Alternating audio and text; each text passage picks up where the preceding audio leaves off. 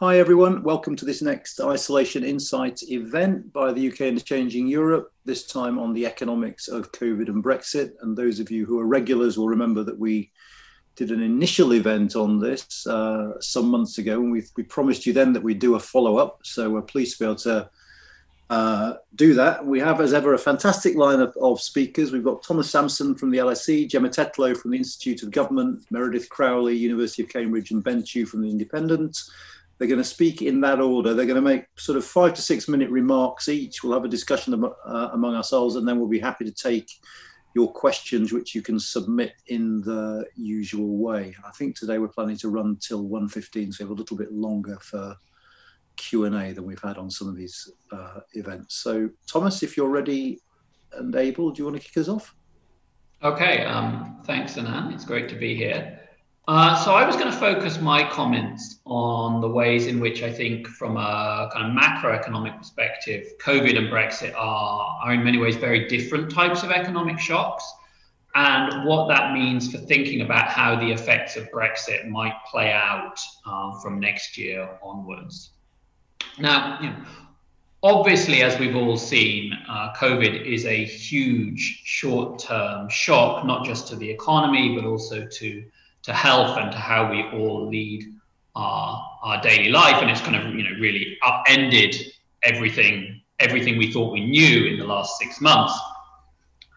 That said, the kind of central expectation at the moment is that the economic effects of COVID are likely to dissipate fairly quickly within the next couple of years. UK GDP fell by around 20% in the second quarter.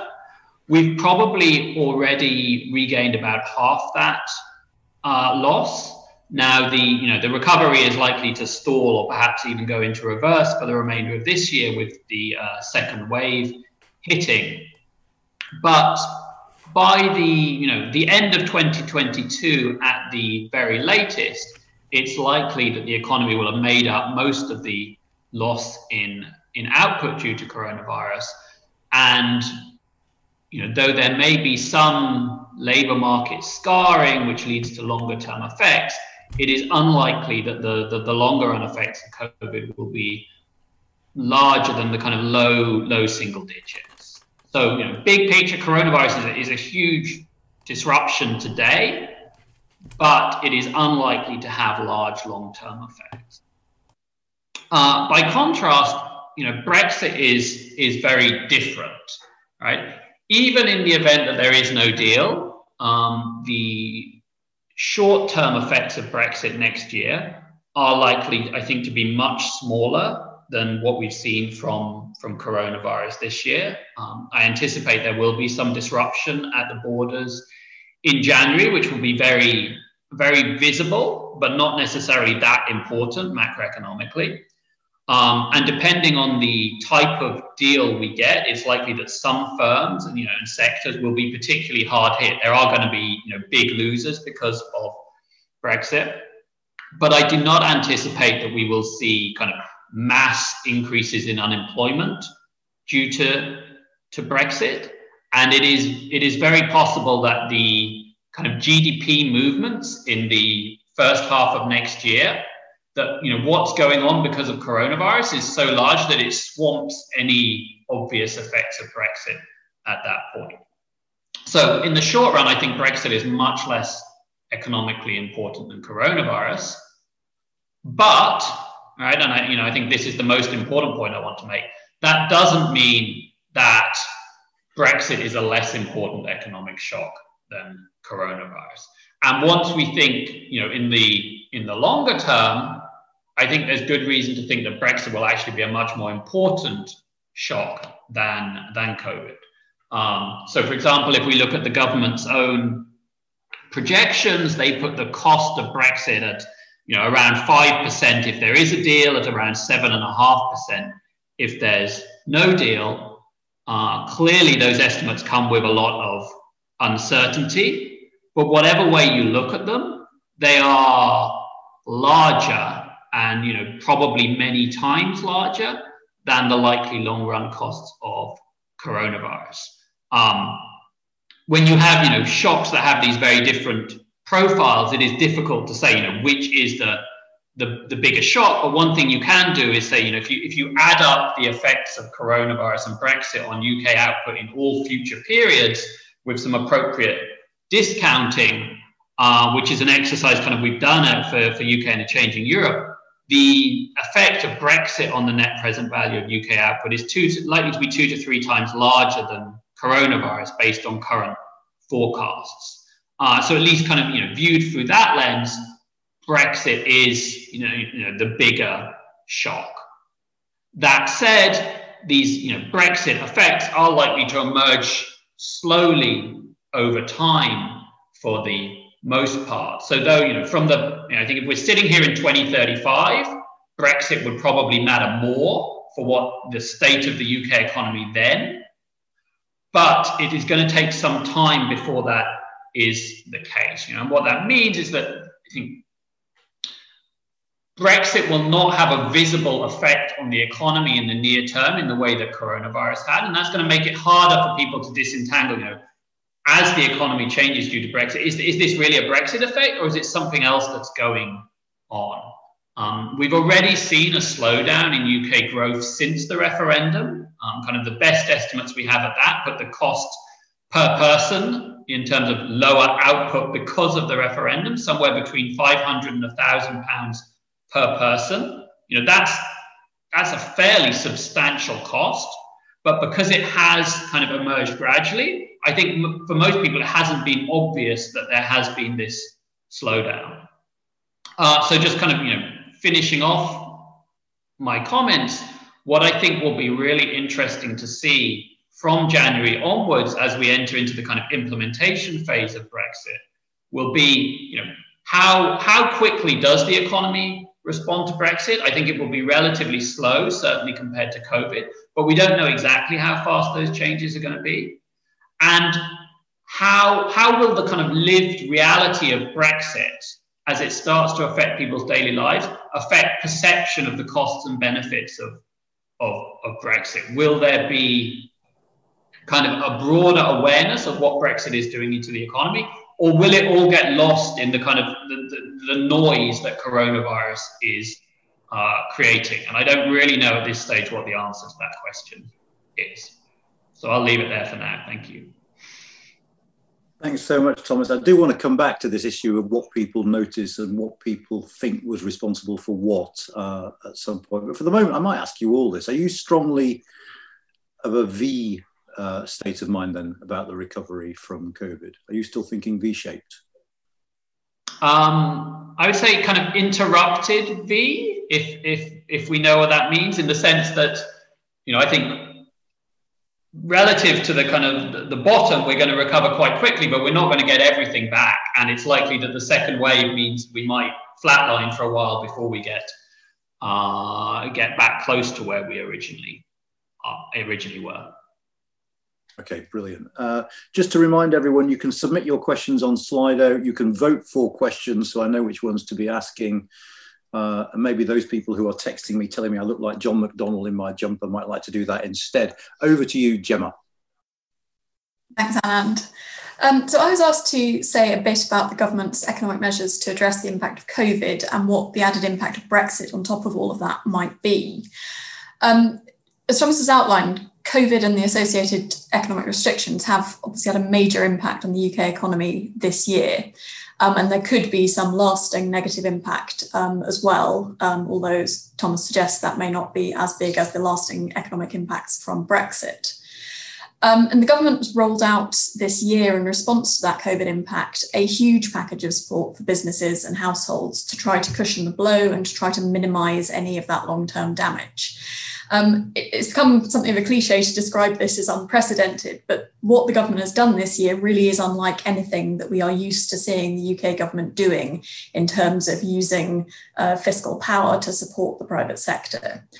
And just taking into account the policies that had been announced up to the middle of September, the government had up to that point spent or announced policies that would total over £190 billion of extra public spending this year, including extra money for public services, direct support for households through things like the coronavirus job retention scheme, and direct support for businesses, including things like the subsidised loan schemes. And if you add on top of that what was announced then in the Chancellor's Winter Economic Plan, you'd come up with an even bigger figure. The Treasury and the Chancellor are clearly starting to move to a phase of trying to withdraw support and refocus that support. Some of the loan schemes are going to close to new applications in early November. The coronavirus job retention scheme will end at the end of October and be replaced by a new, less generous job support scheme. And the Chancellor has explicitly said he's trying to refocus support on what he terms viable jobs and shifting policy instead towards things like retraining programmes and incentives to hire new workers, rather than simply subsidising existing jobs, as the government did in the early months of the crisis. But the government is already starting to have to acknowledge that it can't pull back as quickly as probably the Treasury had hoped that it would be able to some weeks or months ago.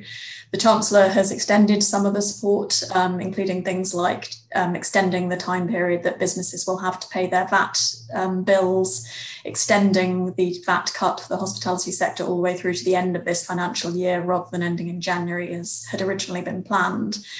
And he's also announced more recently new additional support measures for areas of the country and sectors that continue to be affected by local lockdowns and by ongoing national closures of things like nightclubs. The pressures of COVID are then going to be added to at the end of the year by the disruption of Brexit. And really, deal or no deal, businesses will face additional costs in trading with the EU once the transition period ends. I'm sure Meredith will say much more about this. On paper, at this stage, many of those changes that businesses face are going to be quite similar, whether we're talking about a deal or a no deal. There will be extra forms to fill in, extra checks to be made on goods crossing the border. But in practice, there probably would be benefits from a deal that might ease some of those costs on businesses. But I think we now know that the pressures posed by Brexit are probably going to be more severe at the end of this year than they might have been without COVID, simply because of the fact that businesses have not had the time or money to prepare for Brexit in the way that they might have done had they not also been dealing this year with the disruption of COVID. So the Treasury faces a really difficult task over the next few months of calibrating policy correctly. And they would have had a difficult task in calibrating policy simply to deal with Brexit. They would have had a difficult task simply calibrating it to deal appropriately with COVID, and putting those two things together just makes the task all that much harder. The Chancellor is clearly keen to ensure that the taxpayer doesn't prop up businesses that have no long-term future. But it's going to be difficult for them to identify which businesses will be able to survive COVID, even if they're struggling now, and similarly, which businesses might be able to survive Brexit, particularly as we don't actually know exactly what the sort of long-term form of Brexit is going to be at this stage, as we haven't yet seen any details of a deal if there is one coming. And so there may be some businesses that could survive COVID, some that could survive Brexit, but perhaps not both. And the Treasury really wants in the coming months to try and target its support on those that can survive both those things. But it's obviously going to be impossible for them to pick those winners in advance. And as we start to gather evidence on how businesses are performing over the next few months, as Thomas alluded to, it's going to be very hard to unpick what it is that's causing weak business performance, whether it's just that businesses are struggling with ongoing COVID restrictions, whether they're struggling temporarily with Brexit costs but could adjust to them in the end, or whether for one or other of those reasons businesses actually face really long-term problems and really aren't viable in the longer term. And so the Treasury faces a really difficult task of trying to decide how to help businesses in the coming months and how generous to be and to what types of businesses. And the difficulty it faces is that there really are costs of doing too much and costs of doing too little. If the Treasury is too generous to businesses, it risks wasting taxpayer money, propping up businesses that have no long-term competitive future. That money could be better spent elsewhere in the economy, and the economy could potentially grow more strongly by simply allowing those weaker firms to go under, be replaced by stronger competitors, and allow workers to find new jobs elsewhere in jobs with better prospects.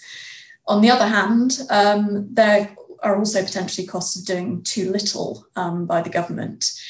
If good quality firms are allowed to go under, and particularly if lots of people end up long-term unemployed because there aren't at this stage new jobs for them to go to, or if retraining programs are ineffective at reallocating people from the jobs that they're in at the moment to new jobs that may be coming online, then that could place a long-term drag on UK economic growth, and that would have long-term costs for all of us. So I guess to sum up, the decisions that the government is going to have to make in the next few weeks about how to manage COVID, about what to do about the UK's future trading relationship with the EU and what sort of deal to be willing to sign up to there, and the extent to which the government continues to support businesses and households in the UK to try and cushion both of those things, will have lasting impacts on the UK's future economic growth. And it's a really difficult set of decisions for the government to know exactly how to tailor its support appropriately. Thanks, Gemma. Do you think the Treasury has the bandwidth to be able to think strategically and not? I mean, it seems to me that so much energy is being taken up with firefighting at the moment, not least because you have these sort of localized outbreaks, localized measures imposed. Is there really space at the same time to formulate a vision for the economy in the medium term that allows you to choose where to invest your resources, or is that just sort of overly optimistic thinking? I mean, I think in a sense the Treasury seems to perform pretty well so far in doing very quick thinking and being quite innovative in its policy responses to COVID. But I do agree with you that I think the extra problem that Brexit kind of layers over it is that whereas with COVID you might be thinking about how do we help businesses to weather the COVID storm, and if Thomas is right that a lot of COVID is really a short-term impact rather than having a lasting drag, then that pushes you towards just doing what you can to keep things going until those things go away. But Brexit kind of layers over a separate set of sort of existential questions for some businesses in the UK that may mean they have no long-term future, and kind of forces the Treasury to have to think about the long-term future of those businesses. And therefore, you don't necessarily want to be supporting those businesses with very generous COVID support if actually Brexit is going to mean that they aren't going to be there longer term. And that does make it much more difficult for the Treasury. And I think you're right. Yeah. They will have less bandwidth to figure that out in a world of COVID than they would have done otherwise. And it seems to me that there are some acute trade-offs between the immediate and the medium term. I mean, it might be that a government that is as infatuated with technology as parts of this government seems to be might welcome home working and say, actually, if we're all going to use technology to introduce home working, that could be part of the strategy. But at the same time, you want to keep PrEP going. So you want to encourage people to go back to the office. I mean, it just seems to me sort of impossible to think much beyond the immediate term at the moment, given the scale of the problem. But yes, I mean, there's a bit of attention in the government's response and quite how it. I mean, I agree. The sort of the messages that came out over the summer about getting back to the offices and going back out to eating did seem to be a push back to let's just go back to the normal we had before, rather than baking in the changes to ways of working that we've had in future. That's, I guess, the easier way out of this, because any sort of structural adjustment will undoubtedly take time to come through and have at least short-term pain, even if it would have long-term benefits. Okay, are you on the side of a sort of slightly odd-shaped V as well then? You're still thinking V-shaped? So I think the shape of economic recovery has to very much depend on the profile of the disease transmission from here, how effectively we can keep that under control. So I think I'm, as an economist, probably poorly placed to judge how that is going to play out, and therefore I think it's difficult to know what the economic impact is going to be. All right, cheers. Meredith? Okay, so I'll pick up on some of the themes that both Thomas and Gemma have already touched on. And so I think the first thing that Thomas was trying to draw an important distinction was the short-term impacts of COVID being quite severe versus the short-term effects of Brexit being kind of modest, but in the long term, Brexit being potentially much more damaging. And so also picking up on what Gemma said about business survivability, I'd like to kind of trace the pattern of how these two things are interlinked. And in particular, the thing that really worries me is that come the winter, I think the COVID shock is going to be worse because I think we're going to potentially have more disease transmission. That's going to slow things down more. And at the same time, we're going to have the Brexit shock hitting. And if we don't have a deal in place, it could be very bad. If we do have a deal in place, it will be more modest and more manageable. But just a couple of facts to throw out. So one of the ways in which a permanent economic shock like Brexit affects economic activity is it changes the incentives and the costs facing firms. And so one of the things we observed back in 2016 was just the threat of higher import tariffs for British firms exporting to the EU. That reduced entry of British firms in the beginning of sales to Europe. And it also induced increased exit in the sense that some British firms that were exporting to the EU exited in 2016. And we can link that very closely to the magnitude of the tariffs they might face under no deal. And so there was a roughly 5% decline in entry, 6% decline in exit in 2016. And so that's one of the mechanisms by which we get reduced economic activity. These folks that are exiting tend to be the more fragile firms, right? The ones with the less secure business plans in place. So that's sort of a worry about Brexit coming in with more paperwork is going to push the firms that are on the edge over the edge, and so they're going to cease operating with Europe. So if we think about where we are right now, if we look, ONS just put out, statistics for Q2 on trade, as well as for August 2020 on trade. And in August 2020, trade with the EU, our British exports to the EU were down 15% over a year ago, and trade with extra EU partners, so non-EU countries, was down 19%. So, roughly we lost about a fifth of trade value due to COVID right now. And so the question is, well, what's going to happen going forward? So yes, this kind of COVID shock should be temporary, but in terms of thinking about how individual businesses were doing in September, ONS has been doing a business survey trying to assess the impacts of COVID at a high frequency. And they're asking businesses, are you operational? And then if you're operational, how are your revenues? And can you survive 3 months? And one of the things that to me was very disturbing in this recent release is that 43% of so the improvement is that relative to June, in early September, about 86% of businesses surveyed said they were operating. But within manufacturing, 43% of businesses in the UK that were operational and replying to the survey said that in early September, their revenues had gone down. So there's just a huge decrease in turnover for these firms.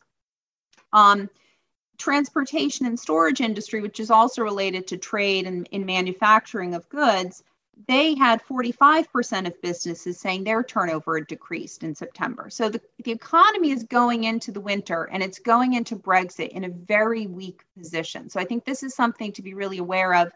COVID may be temporary, but these businesses are very fragile right now. And particularly one that was very worrisome to me is the ONS asked firms, well, what's your confidence that you can survive the next 3 months and not exit, entirely permanently?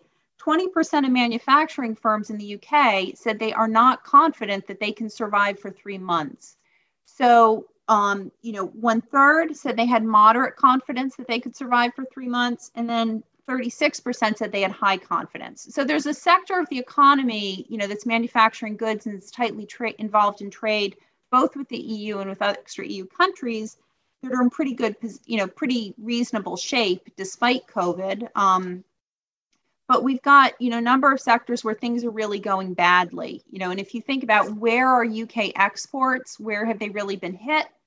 Mechanical appliances, transportation equipment, so motor vehicles and aircraft. So these are kind of high paying jobs.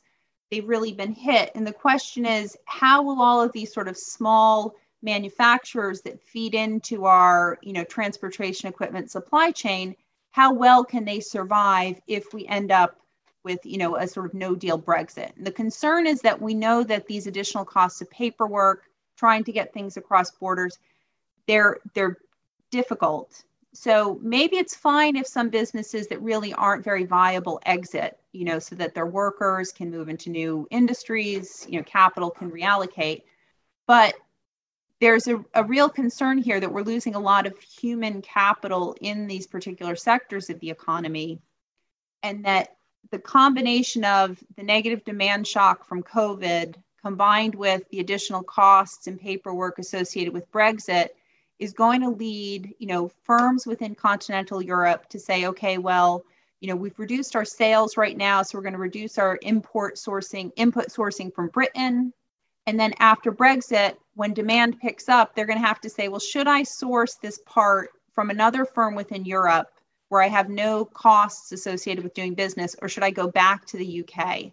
And I think a real concern is that if the business relationship is temporarily suspended due to COVID, where are we going to be in April 2021?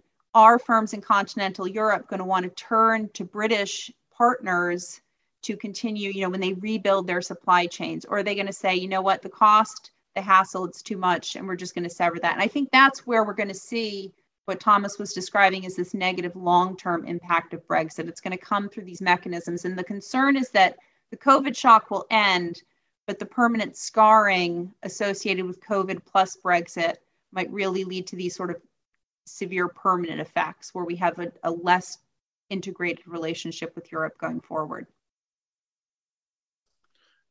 Thanks, Meredith. I remember the early stages of the COVID crisis, well, of lockdown. David Davis suggested that actually, I don't think he said this was a blessing in disguise, but what I think he said was that basically we have depressed trade levels. What better time could there be to leave the transition phase when trade is already depressed and start to sort of recalibrate our economy in those circumstances? Is there any truth in that actually if you have lower levels of trade because of the pandemic, it might be quite a good time to be doing Brexit?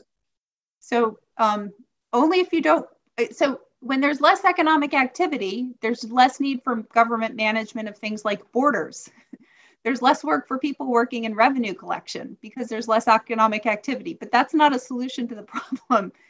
I think the real concern is that the real worry is that if we have less economic activity, the question is, how will the economy recover? And what are the mechanisms and pathways by which businesses which have a big revenue hit from COVID are able to recover? And traditionally, for the last 40 years, a British firm, trying to recover from a recession could look to markets in Europe and try to sell their goods to customers in Europe, with very little bureaucratic interference. So now coming out of that, we hope, if there's a deal, British producers will still have access to European customers. But the question is, if you're a customer in France and you need a part to go into something you're making, is it going to be easier for you to turn to a Dutch firm, or are you going to turn to a British firm? And the question is on the margin where these things can really be quite damaging if you've got a very competitive industry. That French firm might say, you know what, the British guy was supplying me great product for many years, but you know what, now that I've got to rethink my contracts, maybe I should just turn to the Netherlands. And so I think that's where it's very misguided to say this is a great time to rebuild relationships. You don't really want to rebuild relationships in the middle of like the worst economic recession in 100 years. That was very diplomatic. Thank you. Ben. Thank you, Anand, and thank you to UK and Changing Europe for having me back on. It's great to have this digital reunion, and the way things are going, we're probably going to have even more of them in the future. So I was asked to look at where are we on public opinion on the economics of Brexit and COVID, and also what's the media's role in communicating the economics of it all to the public? Well, a natural place to start is to look at what the opinion polls are showing. On Brexit itself, are Remainers coming to terms with the reality of Brexit? Now it's actually formally done, at least legally done, although we're still obviously in a transition period. And are Brexiteers getting any regrets? Well, YouGov did some polling over the summer, and they found that pretty much 85% of Remain voters still think it was wrong to leave the EU, and 85% of Brexiteers still think it was right. Very similar proportions to the polling they did in October 2019. I note that the UK and Changing Europe's own John Curtis has concluded that the polling does not suggest there's been a dramatic shift of attitude in either direction. People are deeply divided and largely entrenched in their views. When if John thinks that who am I to take issue with it? But what about the interactions between the possibility of a no-deal Brexit and COVID? Has that shaped public perceptions at all? You may remember that in our last Brexit isolation insight event over the summer, I floated the idea that the fact of economic calamity this year might influence people's willingness to take economic risks, that economics could, if you like, become a bit more salient than identity and culture wars in people's views on public policy, including Brexit. So do we have any evidence for that? Well, not directly, but there was a study by the research consultancy Quadrangle in July, which suggested around 40% of Britons have less confidence now in the UK's ability to handle a no-deal Brexit following the country's response to the coronavirus crisis. And that contrasts with about 25% who said they had more confidence. So I think those findings suggest that the government's competence, rather than just its ideological orientation, might be gaining a bit more salience, and that might be influencing the framing of the Brexit debate. And since then, of course, since July, we've had revelations about the possibility of border checks in Kent for lorry drivers and contentious new plans for lorry parks around the country. So that might have changed perceptions a bit more. But a caveat, of course, people can still be in favour of something even if they fear that it's going to be handled incompetently. So we shouldn't read too much into that. Quadrangle's polling also found something of an age divide in the attitude to the trade-off on COVID, with older people, particularly retirees, being less likely to agree that the government has been too concerned with health rather than the economy in the handling of the crisis, and younger people are more likely to agree with that proposition that health has been put too high in priorities versus the economy. Perhaps that's not surprising, given that young people, as we know, have been much harder hit economically than older people this year. Yet the reality is that, in truth, there's pretty high levels of agreement across all age groups that the government is right to put health at a higher priority, at least in the short term, than the economy.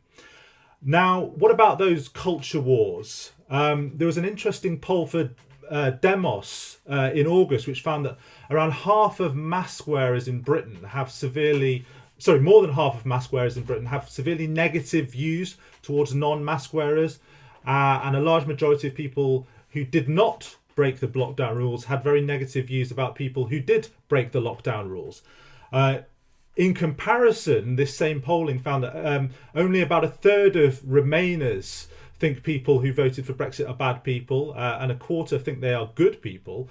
And Leavers as well, a third of Leavers say they felt positively about Remainers. Now, this was interpreted by Demos as suggesting that COVID is now becoming more socially divisive than Brexit, or Brexit is the new COVID. COVID is the new Brexit, as Vice News put it in their interpretation of the results. Well, perhaps, maybe not. I would say, remember that we've had 10 months of COVID, where we've had 4+ years of Brexit. So let's wait and see before jumping to that conclusion. But I think there is evidence, sadly, that COVID is becoming part of the identity, politics, culture war divides, at least at the fringes. And if you want a flavour of that, well, just log on to social media and you'll see it in the debates about masks and herd immunity. Now, that might be used to suggest that Brexit wasn't the cause of those culture war divisions, but played into them. That's a very interesting discussion, I think. Incidentally, while I think the media, the print press, has played a big role in turning Brexit into a culture war, having been pretty much nowhere on the public radar before the referendum, I think that's less true over COVID. Actually, there was no clear line from the right-wing press during the first lockdown, and we're starting to see resistance now to more restrictions, health restrictions, from the Daily Mail and the Telegraph, perhaps motivated by concerns over lost advertising revenue for those papers. But polling does suggest that the public is still very much in favour of restrictions. And as you probably saw, a new YouGov poll yesterday showed a majority were in favour of a circuit breaker lockdown. as advocated by scientists and now Labour, and a clear majority of both Labour and Conservative voters were in favour of it. Now, a further point about the media's role in Brexit coverage this year. I've noticed there's been ominously little appreciation among the public of the extent to which even, and Gemma touched on this, even a Brexit deal before the transition ends in January means economic damage and business disruption. So you can see that from the desperation of hauliers recently to make it clear that the disruption coming from the new border checks is coming from the new border checks and paperwork in January, no matter what, if we get a deal or not. And you can see that in the shock about about people about the impact on the car industry from the new rules of origin that are going to come in no matter what, no matter even if we have a deal. And you can see it, I think, also in the recent statement from the Business Secretary Alok Sharma this week, aimed at businesses, highlighting the guaranteed changes that are coming to trading arrangements from the 1st of January. So we all know, of course, that the past was sold on the kind of arrangement which could have addressed and alleviated these problems long ago, i.e. the UK remaining in the customs union, remaining in the single market. But amongst firms and the general public, it's still, I think, coming as an unpleasant surprise, even though we are, of course, only months away from it. Now, that's plainly a communications failure from the government, however much they may now be trying to blame businesses for being unprepared or Remainers for confusing people with their campaign for a second referendum or whatever. I think the fault is largely the government's, and I suspect we could probably agree on that. But there's arguably a collective media failure too here, I think. Now, specialist trade and economics reporters did, of course, emphasise this inevitable border friction that was coming. Less so political reporters who tended to focus, I think, earlier this year on the question of whether or not there would be an extension or not, with the sort of the implication that for businesses that was the key question. So given the prominence of lobby journalists and the view of, I've experienced it, many editors, that everything must, in a sense, go through politics, I do think that's a problem. It's not a problem to which I have a simple off-the-shelf oven-ready solution, but I do think it will involve thinking hard about how the media collectively addresses these economic and business issues. And I probably would say this, of course, but I think a big part of the answer is likely to be less politics, if you like, and more economics, less generalism, more specialism, and, dare I say it, more expertise as well. Thanks, Ben. Just on one point you made, is it a failing of the government's messaging, or isn't it just inherent in the nature of the government's messaging? That's to say, the government is anxious to portray any deal it gets as a fantastic deal. I mean, we know how this government operates. But if you're doing that, you can't at the same time say, here's a fantastic deal. Oh, and incidentally, it's going to be a nightmare for you. Because so isn't it sort of just an intrinsic part of what the government's trying to do is if it has to sell this deal as a good thing, it can't at the same time get businesses to take this as seriously as they need to. Yeah, well, I think there might be an element of that, but I think pretty clearly they were trying to get the message out certainly from spring last year, that they wanted companies that did cross-border trade to apply for EORI numbers, or there was a big campaign for them to hire and learn how the new customs arrangements would work, and that really hasn't cut through. And I think you're seeing that in, as I said, Alok Sharma's statement this week. And I think if you look back at those campaigns that business had to get ready for Brexit, I think the returns of that have been pretty poor, I would argue. No, I'd agree. And I think the startling thing that Michael Gove came out with in Parliament when he cited some ridiculously high number of businesses who thought that transition would be extended now was a real eye-opener. Now, just on your point about the media, I mean, it's interesting, isn't it? Because Thomas's argument is that the Brexit impact will be greater but longer term. But it strikes me that politically, the moment it starts being longer term, it's far, far harder to draw that causal connection between a decision which was now made in 2016, even if only being implemented now, and effects. Is that is that something that can be addressed effectively? Well, it's very difficult to address it. And I think this comes back to something I said in the last Isolation Insight event, which is that the media has a real problem communicating counterfactuals, i.e.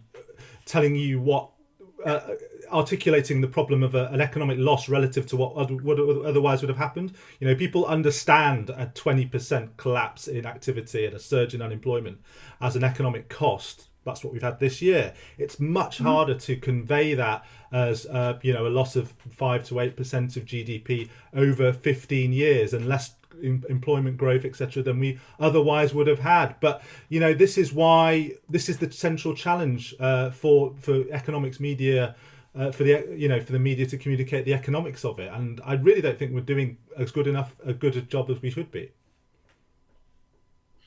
Okay, the most popular question is from Keith MacDonald, who's obviously not a fan of this government's way of governing, but I'm going to try and rephrase it a little bit, which is, are you surprised the way that Brexit is being handled? That is to say, the lack of input, it seems, that companies, economic that firms are having into this. This seems to be a very centralised, very political sort of decision-making about the deal we get that just doesn't seem to take the practicalities of the economics of this into account. I mean, I suppose we've got used to it now, but sort of standing back a bit, particularly, Meredith, you're North American, looking at the way these policies are made, do you sort of think, wow, why aren't they involving the people who are going to be affected more in these sort of decisions? So I'll say, I think that they're making a move gradually in the right direction. So I think this has been a problem since the start of the Brexit process in 2016, is when it came online, there was sort of, in some sense, government was so surprised 3 years ago, that this was what the result was. Then it was a question of, well, how do we develop a whole process for taking on board business input? And I think now that they've established a Department for International Trade, in different, as they're thinking about developing new trade agreements, they are starting to bring in business people, consumers in various different groups. They're looking at that for the future of agriculture, for example. But I think that the problem is that we're already in 2020, and something that we would have liked to have ideally seen set up in 2016 has just taken a really long time to get going. So yeah, certainly in North America, businesses have driven trade policy design for decades. And actually the criticism there is that there wasn't enough weight given to consumer groups. So the change that we've seen in US trade policy making is trying to get more weight given to groups representing workers and individual consumers. So, but I think, yes, it's a problem that it's taken so long to get business input fed in formally across a broad swath of businesses and not just individual people who happen to be close to particular members of parliament or particular ministers. Ben. Yeah, I think a big part of the problem is that this government, and people at the top of this government in particular, seem to regard anyone who raises a problem, who says there's an issue here, they regard them as sort of ideological enemies, sort of people who are trying to undermine the Brexit project rather than people who are raising serious concerns and trying to be constructive. So there's that instinct is to sort of say, that you're trying to undermine us ideologically, you're trying to disrupt the whole project, you're Remainers. And there's a very much a sort of Jacobin-esque intolerance for this kind of feedback from business. And you speak to these business groups and you do get the impression that this is the critical, constructive comments and advice are not well received. That's the big part of the problem. Do you think, any of you, I suppose, it's fair to say we sort of swung from one extreme to the other? I mean, I recall sort of back in the sort of early part of this century, just assuming that if the city wanted something, that would be what the government did, because the government listened to, influential financial houses disproportionate to anyone else. And now we seem to have gone to another extreme of the spectrum, where, as Ben says, everything is political, and anyone who seems to disagree on the politics is seen as somehow unpatriotic rather than constructive. I mean, our political economy seems to have fundamentally altered. Does anyone else want to chip in on this? I know that wasn't really a question. I mean, just not quite on the question you just posed, but I mean, I think there is a point which I guess Meredith was getting at, that this government is supposed to be delivering on the vote for Brexit.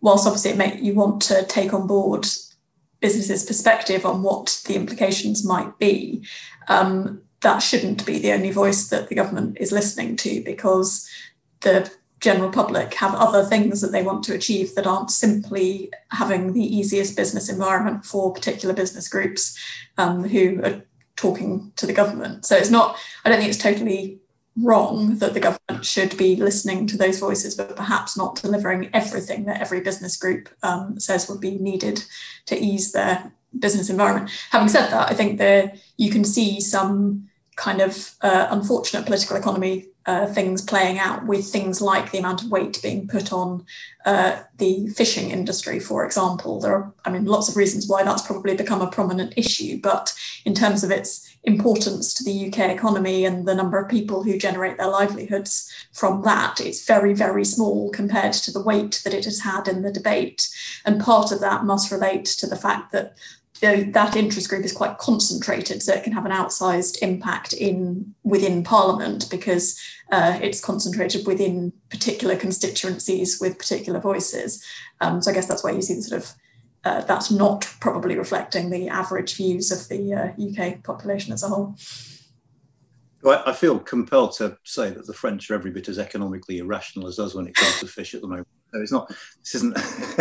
This isn't limited to us. Thomas and Meredith, Michael reckons that you are disagreeing with each other in the sense that he points out that Meredith is talking about severe permanent effects of COVID and Brexit versus Thomas's relatively sanguine assessment of the impact of the pandemic. I think Michael in particular was taken by what he sees as your undue optimism about how quickly we recover from the pandemic. Thomas, is there anything you want to add about?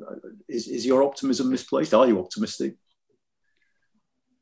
I think it's certainly fair to say that there is a huge amount of uncertainty at this stage about exactly what the current course of the pandemic the future course of the pandemic will look like. I totally agree with the point Gemma made that the economic consequences of COVID will follow from what the future health path of the disease looks like.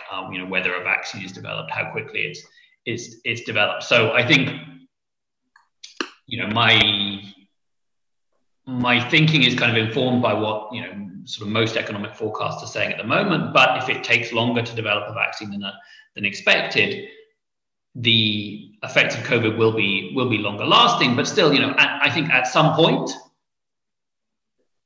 the disease in one way or another will cease to be a problem that shuts down daily life. And at that point, the economy will inevitably bounce back. I don't think I was disagreeing with Meredith. I certainly wasn't intending to.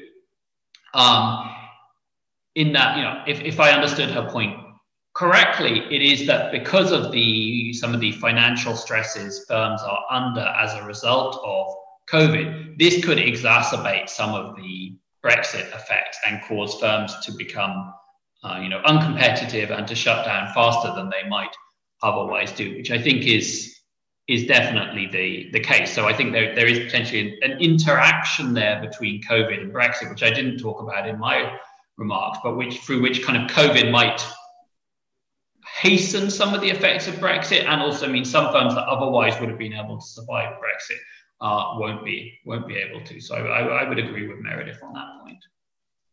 The whole point of having 4 economists was to have 6 contradictory opinions, and you're letting me down very badly at the moment. Meredith, do you want to add something to that? No, I guess I hadn't meant to disagree with Thomas. I think one of the statistics he quoted was the government's own report from, I think he was quoting this November 2018 study, showed this loss. If a deal is done, and a good deal, we're looking at a long-term loss to the UK economy of 5% of GDP. And I guess my concern, if I were going to quantify it, is we don't really know how damaging COVID will be, but I'm concerned that actually the long-term impact would, with a deal given COVID, is going to be worse than that loss of 5%. And I think, as Gemma was saying, the disease path we don't know very much about. And so the concern is, in the world I hope we end up in, where we have a vaccine and come next summer, the forward treatment of COVID is just going to be about people get a lot of shots, and we just have to produce this vaccine and that's it. that would be great. And then I think the recovery, you know, we can move forward. The concern is that actually that the disease is not that well contained, and we're going to go through these cycles where it's going to be difficult to develop a vaccine every year. And so we're going to have more restrictions on mobility.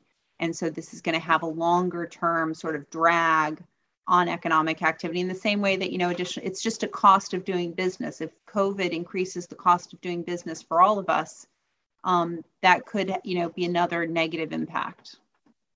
But we don't know. Maybe it'll be better. Go on, Ben. Yeah, I was just going to say, I agree with that. There is a view that the COVID impact could be positive for UK productivity growth in the sense that it increased this shift to digitalisation, and that could bring some benefits in the long term. Now, I think that's probably, well, we don't know yet, obviously, but it is worth factoring in there when we're thinking about long-term effects, long-term dynamic effects of this crisis. Just there are quite a lot of questions coming in, sort of digging into the economics, sort of talking about which specific sectors and regions might be more affected. I'll come on to those, but I want to just turn internationally for a second and ask two things. I mean, firstly, one of the great motivators for the UK to join the European Union was a perception comparatively we weren't doing as well as the six. And I wonder whether it's those sort of comparative data that might prove instructive in terms of the impact of Brexit. Do we think that sort of looking at how EU economies perform compared to us might be the sort of the crucial set of data? And secondly, why is it that we see these studies suggesting that the economic impact of COVID here is going to be worse than it is elsewhere amongst OECD countries? That's for any of you. Rush. On the comparative data, I think that is probably exactly right, that as Ben said, it's very hard to convey these counterfactuals, what would have happened had we not had Brexit. And I think the easiest one to get across is look at other countries that are otherwise on a similar growth path to the UK and look at how much we are falling behind that. So, I mean, that will obviously be complicated if other countries have a very different disease path and profile from the UK going forwards. But if we start to see other countries come to terms with COVID, grow more strongly out of it, and at the same time the UK seems to be languishing because Brexit is holding back growth, then I think that is one of the ways that it would be easiest to tell the story of what impact Brexit is having on the UK economy. Sorry, I forget the second part of your question. Comparative impact of COVID economically. Yes, so I think, Ben's probably more into this, and I think part of that is about the structure of the UK economy. So we're very services heavy, and it's the services sector that has to a large extent continued to be more constrained than some of the other like manufacturing sectors, I think is part of what's going on with that.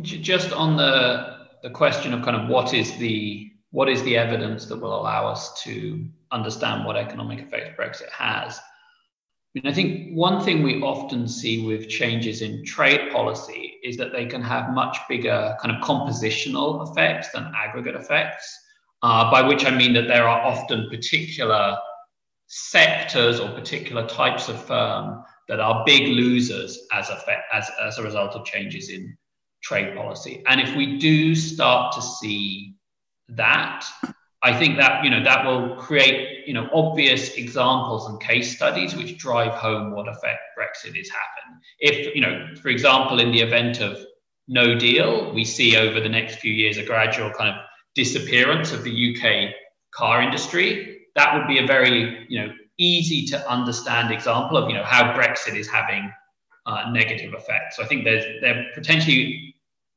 as Brexit becomes a reality, will be stories to be told about, here are the people, here are the farmers, or here are the firms that are really losing out. And I think that will help people to understand the longer run consequences. And I should remind viewers that Patrick Minford did, in the early stages of this debate, say that British manufacturing was a price worth paying for leaving the European Union. So it wouldn't be entirely unexpected to have an impact. Meredith?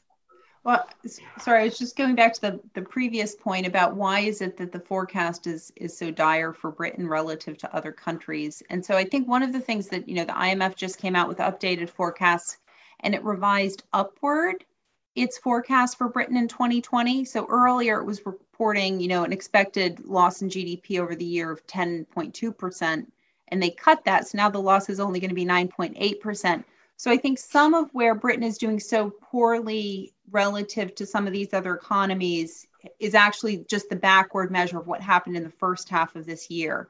So where everything is looking a little less dire than maybe it did back in June, we still got hit particularly badly because of the very rapid, growth of the virus here that wasn't contained. So I think some of this is sort of a backward-looking effect. What are the main economic opportunities that come out of Brexit? This government maintains that there are things we will be able to do that we couldn't do beforehand, or do more easily now that we couldn't do beforehand. Can any of you point to any of those that will have significant aggregate impacts?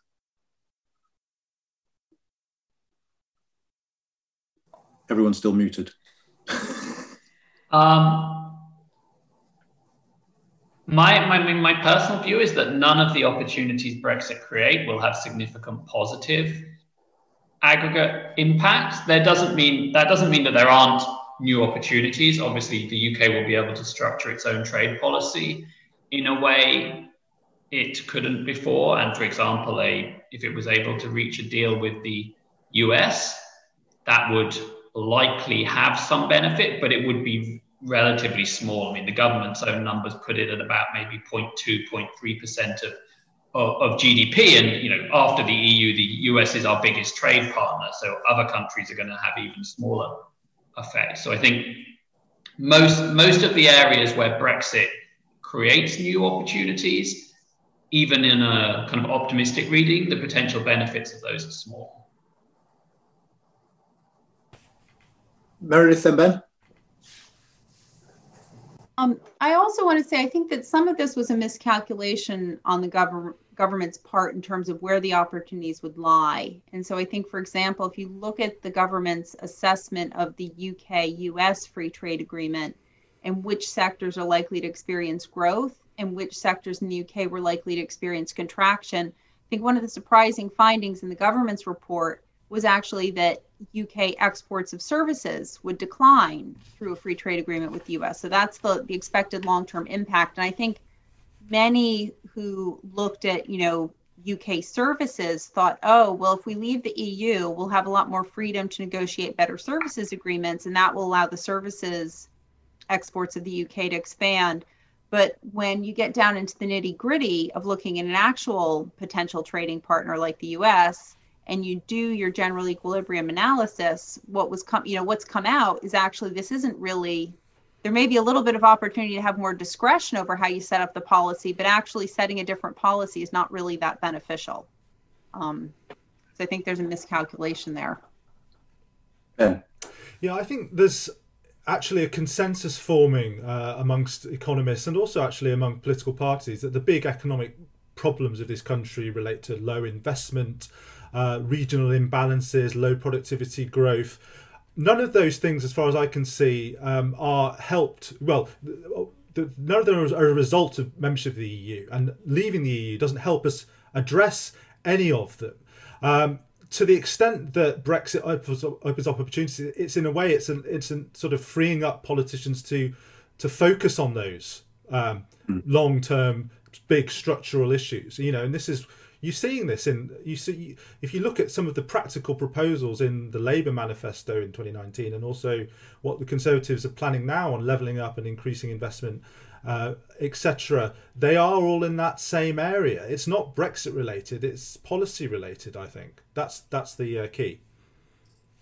But is it Brexit related in the sense that, albeit it's indirect, that the referendum and its outcome made us confront issues in our society, and particularly in our economy, that had been there for all to see for a long while before that referendum, but which policymakers simply didn't pay attention to or feel that they had to pay attention to before that vote? So in that sense, at least indirectly, in a sense, it's forcing us to confront the problems we always faced in a more sort of rapid way. Well, not that anything's been done as yet, but at least to acknowledge them. Gemma? Yeah, I mean, I was just going to make that point that I think it has probably forced policymakers to confront some things that were easy to ignore before, but whether it's actually got us to a point of really positive, concrete policy change in any of those areas, I'm a bit more skeptical about. I think we're still seeing a lot of nice words being said, but we've known for a long time these issues around low skill levels around the country, lack of investment, poor quality public infrastructure. I'm not sure we've really moved much beyond identifying the problem to actually coming up with concrete policy solutions to it. Yeah, and I think, Go on. Yeah, just very quickly, I mean, I think the opposite argument there is that, Brexit is a distraction from dealing with these actual issues. We've spent the past 4 years where most of the energy and effort in UK politics has gone into debating Brexit, so far to very little outcome. And, that's energy that could have been spent addressing some of these more fundamental problems that have mostly been overlooked. I want to come back in a minute to an issue that a couple of people have raised, and I think is important, which is what is the impact of huge levels of public debt, and how will that get in the way of things like investment, and when will it become a problem if it does? But for the moment, there's a really interesting question about the Overton window, which is being specifically targeted as, has the Overton window moved enough for us to start thinking in realistic terms about a universal basic income? So that's the specific question. But more generally, and this sort of feeds into what we were talking about before, is one of the things that the referendum has done just made us think a lot more creatively about the economy and a lot more critically about the sort of status quo in the economy. And are you confident that it's opening up possibilities for doing things that we could have done before, but are going to do now as a result of it? Or is it the case, as Thomas says, that actually, for all the good intentions, there's so much else going on, we'll never get around to it? So do you think we will actually start to address some of these problems, and specifically the universal basic income, if any of you have any comments on that? Yep, just go, Ben. Yeah, I think it's funny enough, I'm doing a BBC Radio 4 thing on whether there'll be a long-term legacy of the furlough system, which is a very, radical, as Gemma was saying, thing that the government was effectively paying 80% of the wages of workers. If in previous recessions, previous downturns, it's like, well, you go on the dole and you get job seekers allowance, which is nowhere near 80%. And I think the fact that the Chancellor felt he had to implement that does suggest something about what he thought would be politically acceptable to millions of people. And I just wonder, and this is what this documentary is going to be looking into, is whether that suggests there's a change in attitudes in the public about what the sort of the replacement rate of benefits, jobless benefits, and whether people want actually a more continental system. If you lose your job in Germany and France and other places, you get perhaps 80% of your previous salary. That looks a bit to me like the furlough system in many ways. Is there maybe not a universal basic income, because as we all know, there's very, very serious problems there in terms of the affordability of it, or actually some people might see their benefits cut by a UBI that was affordable. But perhaps organically moving from the furlough to something more like a continental social insurance system, I can see that being more likely, maybe not probable, maybe not overwhelmingly likely, but I think the Overton window perhaps has been shifted in that direction. Actually, more broadly, the Policy Institute at King's is just putting a survey out which tries to tease out whether the experience with the furlough scheme and with lockdown has shifted attitudes towards state involvement in the economy more broadly, as to whether we expect more of a safety net, whether those attitudes have shifted. And so it would be good to talk about that at some point. Meredith, you had your hand up. So in terms of where have we seen some changes in creativity and new thinking about policy, I think one of the areas to me that's been sort of interesting has been around agriculture and food and health and also sustainability. So there's a national food strategy project that's trying to develop what should Britain's national food strategy be. And I think, a couple of things, COVID and the relationship between death and obesity has kind of brought that issue of obesity as a public health concern to the forefront. At the same time that they're rethinking, what's sustainable use of land in the UK, and should as we leave the common agricultural policy, how should you compensate farmers for their land? Should they be paid to produce? Should they be paid to, to store this land as a carbon sink? Should they be holding land in reserve to mitigate flood damage? So there's a lot of important things, I think, happening around thinking about those particular markets. And should we think about how to change those markets and how they're organized in response to other societal goals that have sort of been on the back burner for a while?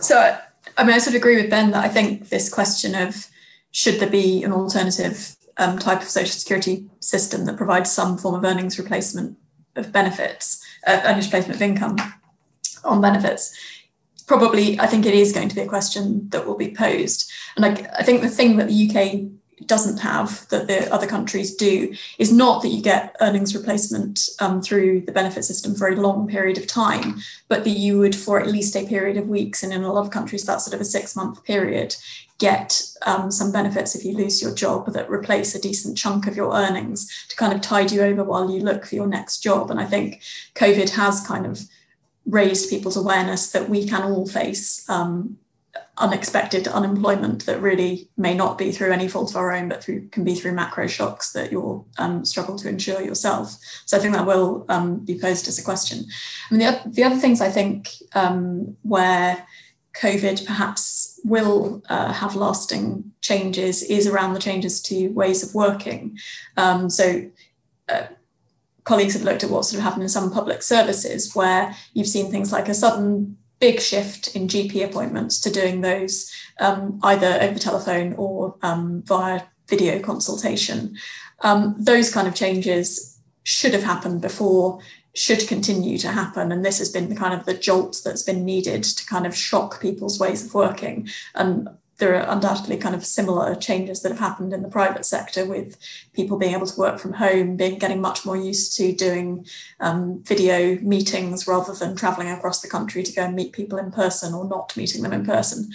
And so I think all those things that could have changed before, but actually just being forced to try it out has probably made people realise that things are possible that they thought would have been a bit of a hassle before. And I suspect a lot of those will continue. But I'm sure, particularly if things go back to normal more quickly, there'll be other elements of changes to our way of life that do dissipate and we'll go back to doing more what we were doing before. So I have to say, any durable shift in working patterns in this house is going to hinge on a conversation about being allowed to turn the central heating on in the daytime. But Thomas, were you wanting to come in? I mean, to be honest, I would just kind of reinforce what I think Gemma, Meredith and Ben have been saying, that, I think COVID and the disruptions it has caused are causing a fundamental rethinking of kind of how we work and of how much government involvement we want in the economy. But at least so far, those changes seem to have stemmed more from COVID than from Brexit. And just finally, because I don't think we can leave this without mentioning it, we spent the first sort of 5-6 years of the last decade being told that we'd reached unsustainable levels of public debt. We had to do something about the deficit, otherwise it would be, an absolute nightmare for us going forward. We start this decade with, eye-watering levels of public debt, and everyone seems strangely relaxed about it. Why? Well, I think in a nutshell, it's because interest rates are even lower than they were coming out of the last crisis. The IMF made this point in its new fiscal monitor that, yes, debt levels are up and going up very, very rapidly, but we are advanced countries that print their own currencies are much more able to deal with those debt burdens because the cost of servicing them is so low. And the key now, as the IMF was, the point it was making, is this key is to go for growth, invest. Don't be concerned about these debt and deficit levels. The key is to look at the denominator, not the numerator. Debt share of GDP. Look at the GDP part of that equation rather than the debt part, and go for growth. And I think that's the fundamental message that's coming from most economists at the moment. I'm sorry, I can't resist, but why wasn't that the case in 2010 when interest rates weren't that high? well, people thought that maybe interest rates would go up very rapidly. I mean, that's the generous case. The less generous case is that people perhaps saw an opportunity to shrink the size of the state to get rid of all this social spending that they didn't like. But yes, the generous case would be that people didn't know at that time that interest rates were going to keep going down and stay low indefinitely. There are a few hands. Does anyone else want to, Gemma? I mean, so I agree with everything Ben has said, and I think the reason the statement changed is we've learned something over the last 10 years about how things evolve. But I mean, I think the difficulty is not necessarily the higher level of debt, because for the reasons that Ben outlined and the IMF have talked about, that could be sustainable if you can get sufficiently high growth and if debt interest costs remain low. The problem for the UK and any other country is if we come out of this with a sustained higher level of annual public borrowing, and there is a point at which your annual borrowing is sufficiently large that you are no longer on a sustainable debt path and you can end up on an unsustainable debt path. And if we looked at the projections pre-COVID for the UK public finances, thinking about the extra pressures that are likely to come from social care spending and health spending in particular, the UK was on an unsustainable debt path. We've now been pushed up a level. If you add on to that any sort of long-term higher public spending legacy of COVID, either because people want the state to do more for them coming out the other side of COVID, or because we have lingering additional health costs and the like, that would probably worsen that profile. And so I wouldn't be quite so sanguine about the UK's ability to simply come out the other side of this without needing any kind of fiscal adjustment. There are curious parallels with our debate about the central heating here, but anyway, Thomas, were you wanting to come in? Yeah, I mean, I fully agree with the points Ben makes, and you know, if we can go for growth, we can shrink the debt burden in that way. The concern has to be, though, that I think we do not know as much as we would like to about what are the actual policies the government could implement that would create higher growth. I mean, in particular, the last decade since the financial crisis, even before Brexit, has been a horrible decade for the UK economy. There has been very little productivity growth. And if we knew exactly what the magic bullet was that would change that, you can bet that politicians of all stripes would be trying to implement that policy. So the question then becomes, if we are going to go for growth, what are the policies that would achieve that? And historically, the kind of British state has done fairly poorly at promoting productivity growth in the UK. Output per hour worked has been below our kind of comparable continental economies for decades, and it's not obvious that that's likely to change in the near future. Meredith, you get the final word. I was just going to say, I think we don't, as Ben said, we don't need to be so worried about the level of public debt because interest rates are low, but we perhaps should be worrying about the very, very low interest rates as well as the potential negative interest rates. So, one of the new things that's coming out is that the short end of the term structure, we're now looking at monetary policy with negative rates. And so essentially, the Bank of England is going to be charging banks that leave money that they're in the Bank of England that they're not lending out to private businesses. And so the real problem is, at these very low rates, it should be that banks are putting out money to businesses, but as Thomas is saying, we don't really know how to identify. It's not just the government can't identify where to make the investments, but it seems like the banking sector is having a hard time identifying where there are valuable investments to be made. And so one of the risks here is that with these negative interest rates, we can end up in a situation like Japan where we just go through a real long period of stagnant growth. And so that's sort of the kind of darker side. So low interest rates mean that we don't have to worry about public debt too much right now, but maybe we should be worrying about the low interest rates that are allowing us to have that low level, that have those high levels of public debt. Brilliant, thank you. All I can say by way of praise is you've booked yourself a return visit, I think, to do this again in the spring, if you're all amenable. I thought that was absolutely fascinating. Thank you to our audience for your questions. I apologise for not getting through them all. For those of you who are interested, our next event is going to be on the 3rd of November. And if that date rings a bell, yes, it is the day of the US election. And we have a lunchtime panel on what the election might mean for transatlantic relations. So I do hope we'll see most, if not all of you at that. And for the moment, thanks so much to our panel. That was really, really interesting. And we could have gone on for another hour quite happily, but I'll let you go and have some lunch instead. Thank you all very much.